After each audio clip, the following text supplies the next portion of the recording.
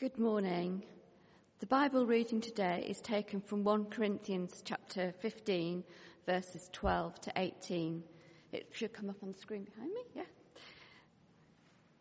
yeah. But if it is preached that Christ has been raised from the dead, how can some of you say there is no resurrection of the dead? If there is no resurrection of the dead, then not even Christ has been raised. And if Christ has not been raised, our preaching is useless, and so is your faith. More than that, we are then found to be false witnesses about God, for we have testified about God that he raised Christ from the dead. But he did not raise him if in fact the dead are not raised. For if the dead are not raised, then Christ has not been raised either. And if Christ has not been raised, your faith is futile. You are still in your sins. Then those who have fallen asleep in Christ are lost. This is the word of the Lord.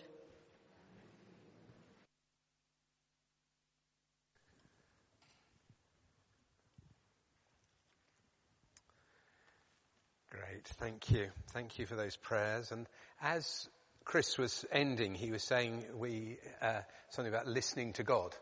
And it is about encountering him. But I think I used to think, yes, but how? And I found that often God speaks my voice, so that if you dedicate yourself to God and quieten yourself down, actually often your thoughts are from God. And you need to perhaps write them down and then test them later. But that's often God speaking to you. So if there are things today where you've just felt a nudge of sort of, oh, that's interesting, or noting it, that could be God speaking to you, and to pay attention to it. It's a great day, obviously, for us as a family that Zachary is baptized. And I was thinking of Christians have 3 birthdays.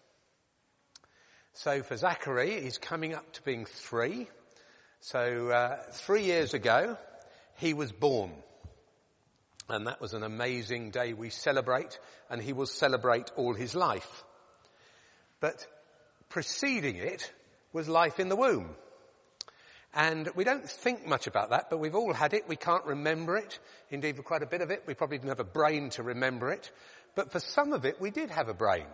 That's actually at 11 weeks. So it's sort of fairly well formed even at 11 weeks. And I just think it's amazing. I once read a book when I was on tiptoe, because it was meant for lay people, but it was talking stuff. But it went through how the cells, because we've all got the same DNA, haven't we, in every cell of our body. It's which bits are switched on, which makes the difference of what it ends up as. And it went through how the spinal cord was made. And the cells in the centre have to be nerve, and the cells just outside it have to be fluid, and the cells outside that have to be bone, which is pretty different. And it's micro amounts in a fetus. We're amazingly made, aren't we? It's extraordinary. And so lots happens in that time. And some of the bits that are vital then are redundant. So the placenta, you see, and the next slide shows it a bit clearer, the placenta was vital for you. You would not have got anywhere without a placenta, because that was the nourishment, and the oxygenated blood, everything came through this placenta. And all you have left of it is your belly button. But then there were bits that were developing in the womb which weren't needed then. So you think of the lungs. Isn't it amazing when a child is born, the moment when the first cry comes? Hearing's probably there. There was a funny story when Lydia was pregnant with John. When we did worship in church, he kicked. We were never sure whether that was shut it down or I enjoy worship. And so it wasn't easy to interpret. But he could hear. But hearing gets a good bit better when you get outside the womb. It must be like having tinnitus, mustn't it? Having the sort of body noises of your mother. And, life is good in the womb. But actually all sorts of things are switched on and off. They've discovered, didn't they? They did a study of people who were pregnant during a famine. and how their children had also had their genes, some of their genes switched differently to cope with a poor environment, which is fine if you're going to grow up in a desert. But the research was done on people who suffered in Holland in 1940s. And they grew up to have all sorts of different diseases because their bodies weren't geared to have an abundance of food. So there's intricacies of how we're switched on, and there are things that happen in the womb, therefore, which tune us for life. But then it all comes to birth, and we don't think much until you have a pregnancy, when you think a lot about it, don't you, of what happens in that stage. So he had the birth, and of course the birth process actually is supposed to be good for children, isn't it? But you'd think, how do they survive it? How do the parents survive it? But nonetheless, actually, they say, don't they, that going down the birth canal helps the future lungs. So we have an exit from that world and an entry to this world, which is sort of traumatic, but you're greeted with joy on the other side. And actually the pain fades in the joy of life. And I think that's a bit of a parable. So in our lives, it goes on, don't we, that we have a first birthday, and then we come into this world, on the next slide, shows us in all sorts of conditions, doesn't it? I'm getting towards the stick stage now, I suppose. And the Bishop of London had a nice phrase, didn't he? The springtime of his senility. But as a child, there are really important things to learn. Indeed, Jesus said, don't be childish, but be like a child. And it's funny, we find as grandparents looking after one child is slightly easier than looking after two. Because although we have quite a range of toys, they all want the same one at the same time. And so they can fight. 3 boys will be an education which we haven't yet received, and we're a bit daunted by. But when they fight, and actually I often thought, it's funny how, isn't it? I think the best thing you can give to one child is another child. And there's something about good human development which has fairness and kindness from parents and unfairness and unkindness from siblings. And actually that helps knock some corners off, and you end up a more rounded individual for having been beaten about a bit. But isn't it wonderful how kids get over it? So they may have been fighting 1 minute, and then they sit down and eat a biscuit together, and it's all fine, as long as there are 2 biscuits. And actually that's something I think about the child bit. And I felt as I was preparing that might be relevant for some people, because I think as adults we can hold on to things for a long time. And you can have all sorts of splits. And one of the things we've done, I do increasingly as we pray for people, is you can pray the blood of Jesus over people's wounds, because we've all been wounded, but also over their reactions to those wounds, our reactions to those wounds, because that often binds us even more, isn't it? And what you're doing, it's what Jesus did on the cross, wasn't he? He said, prayed forgiveness for them, is that you're covering all that with Jesus' blood, which means you're not locked into it, which means you can change.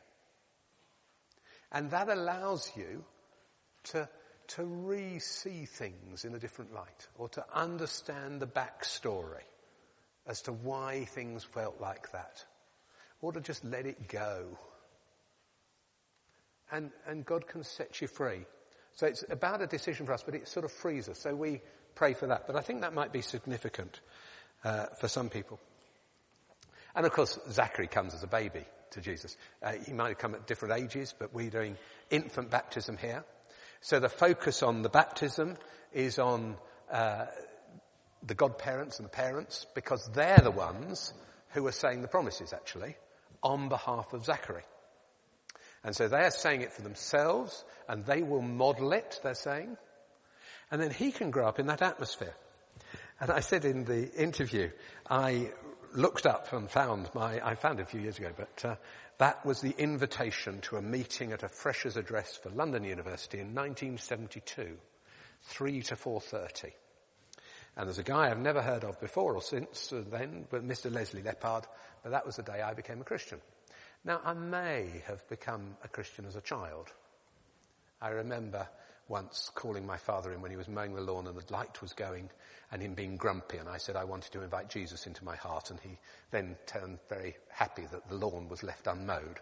But so I think I probably became a Christian earlier, and then I certainly went away and then came back at university. But it may be a gradual process. Indeed, if we're not rebellious, you have the faith of a 1-year-old and the faith of a 2-year-old and the faith of a 3-year-old, and it just seamlessly goes on, so you may never know a day. But for me, I think that's my second birthday. That's the day when I was changed. Now, on the surface outside, it doesn't seem much of a change. You're the same person. But actually, it is a very fundamental shift. And as I say, when I became a Christian, I was scared of talking in public. And if you told me I'd be a vicar, I would have laughed or cried. If I believed you, I'd have cried, but I'd have laughed. No idea. But I did. I remember it's almost like a market stall when you say, God's selling eternal life, and you say, how much is it? And he says, well, what have you got? And you sort of empty everything, and you give him all your stuff, and then you give him yourself, and then he says, fine, that's eternal life. So everything, you have it all back, but it's mine. And then I was teaching and enjoying it, and I kept on getting asked, what about thinking about being a vicar? And you think, no. And then one day I thought, actually, I've got to look at it. I can't just ignore it. And I looked, and as I say, when I went to the selection conference, I gave all the reasons why I shouldn't. But that was obedience. Now, I can remember drawing up a list of pros and cons, and it wasn't on the pro side. But if you say God's the boss, that actually is a more minor issue than you may think it is. Now, I think if I'd stayed in teaching, I'd have gone to seed, and it's been the best thing. Partly because God helps you as you go through it, because otherwise you'd be stuffed. But so we've got a ministry that God wants for us. And we're praying that Zachary and Barney and everyone will give their lives to God and then work out what he wants them to do. Because God, it's a bit like an orchestra. God's got plans for us. And, some people, they talk, don't they, politicians have a legacy. Well, we've each got an individual legacy. And you can go in the wrong direction, but it ultimately doesn't have fruit that lasts. Like doing what God wants you to do. So in this life, in all the different stages, we have that opportunity. And God wants us God first of all wants to make us well. So a lot of Jesus' ministry was about healing, dealing with people's demons, and calling them to follow him. Sometimes at a baptism, I've used the bit in the beginning of John's Gospel where Peter and Andrew are told by John the Baptist to go and follow Jesus. So they troops along and follow Jesus. And as they're following Jesus, Jesus turns around and says, what do you want? And they I think they were probably a bit rabbit in the headlights. And they said, and so he said, well, come and see. And it was about following. But he turned around and said to Peter, you, Simon, it was his name, are going to be called Peter, Rock Man. Now it was 18 months later when Jesus turned to Peter again and said, who do people say I am? Who do you say I am? And that's when Peter said, Jesus, you're the Son of the living God and the Christ. He said, on this rock I'm going to build my church. So Peter was given his name by God, and then 18 months later, or some period later, he had to answer what Jesus' name was. And so we're praying that Zachary has had his Zachary Alexander name today. There will be a time later when he'll have to say, who is Jesus to me? And that's an individual question along the road. But God wants us well. He wants us to partner with him. So if you go right back to creation, the job of humankind was to look after the earth and help it come into order. And it's still the same. Now Christians have done a bad job, let alone the world. So there's lots to learn and grow in how we do it. I've been on a diet recently, and one of the things I've reflected on, I'm trying to move away from sugar. And actually the diet says you can have fat but not sugar. And I've reflected that the slave trade resulted in us eating too much sugar, which isn't good for our health, which I hadn't thought about before. So it wasn't awful just for the people, but it was awful for the winners. That it sort of sent us off askew. So doing things God's way in God's time. But I'd love to say that God wants you well and that's all about it. But actually sometimes when you're doing God's thing, it's hard. And Paul in this letter to Corinthians is sort of saying if the resurrection's not true, then we're still in our sins, by which he means that the cross hasn't worked, i.e. if Jesus just died and he was just a good man, well then he was a wonderful example but no more. The fact that he's God and that he died and rose says that the sin of the world is dealt with, all the things that's gone wrong, all the pain.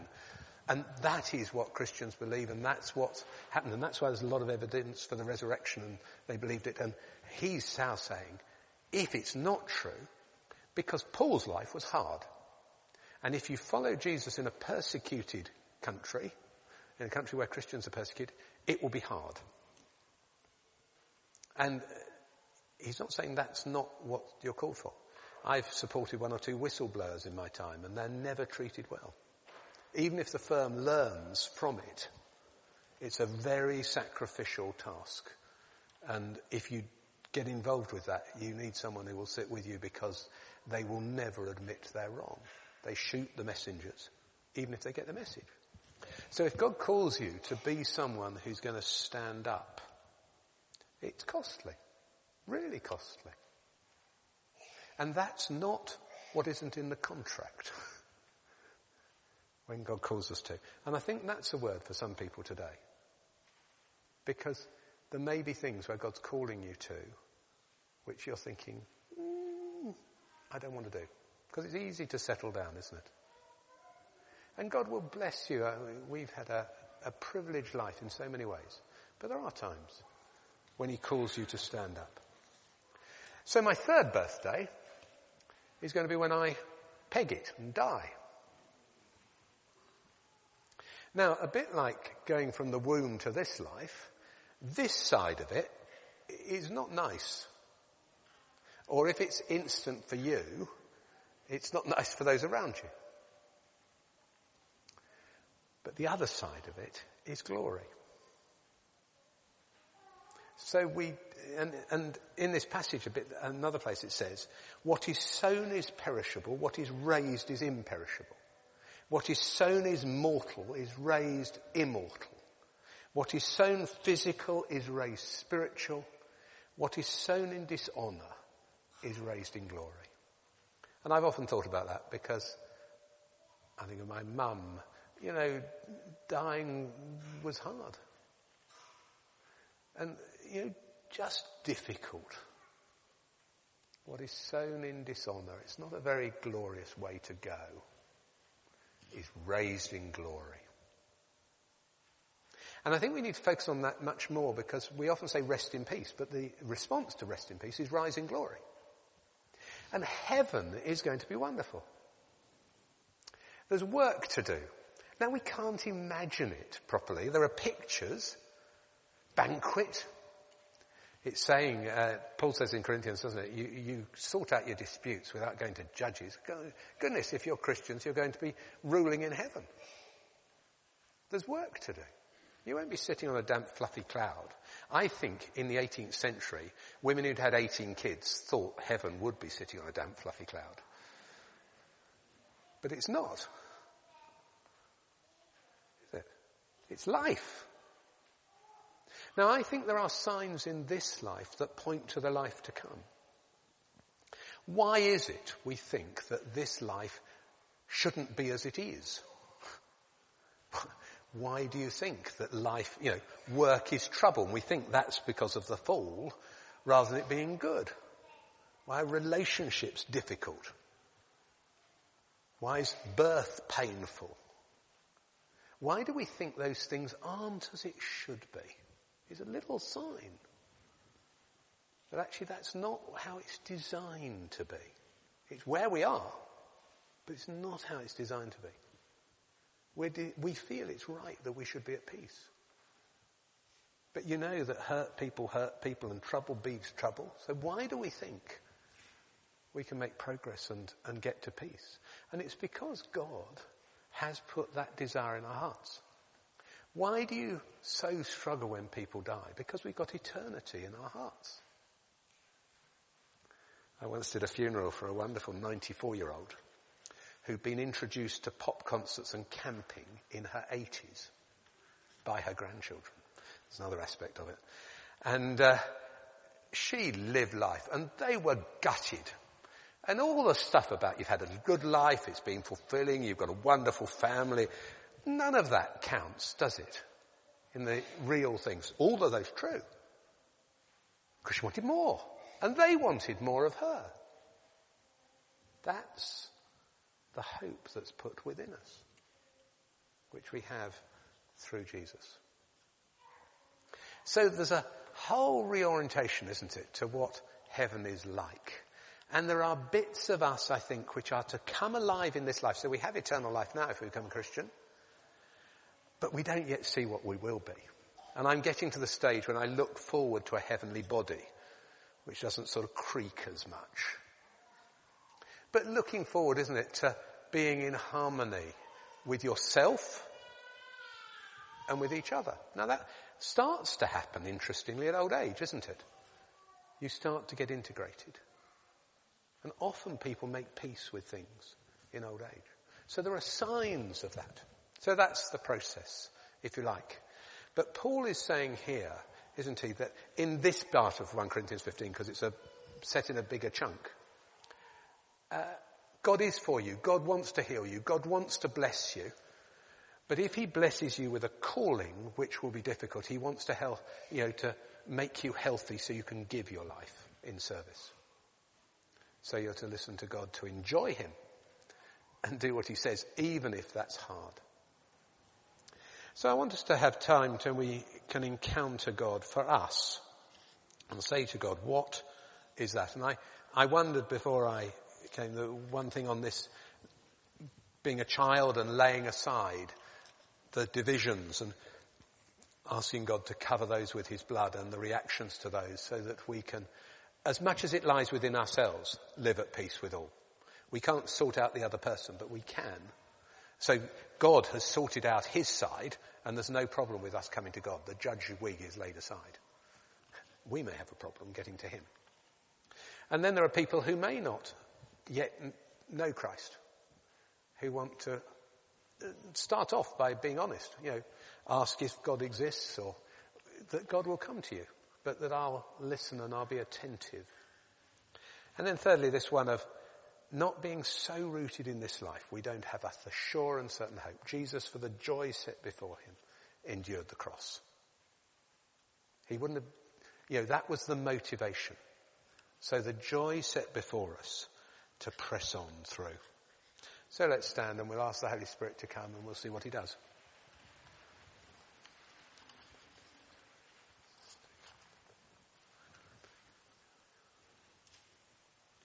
So come, Holy Spirit, and we ask for you to apply your word to our hearts. And we thank you have an individual word for each of us.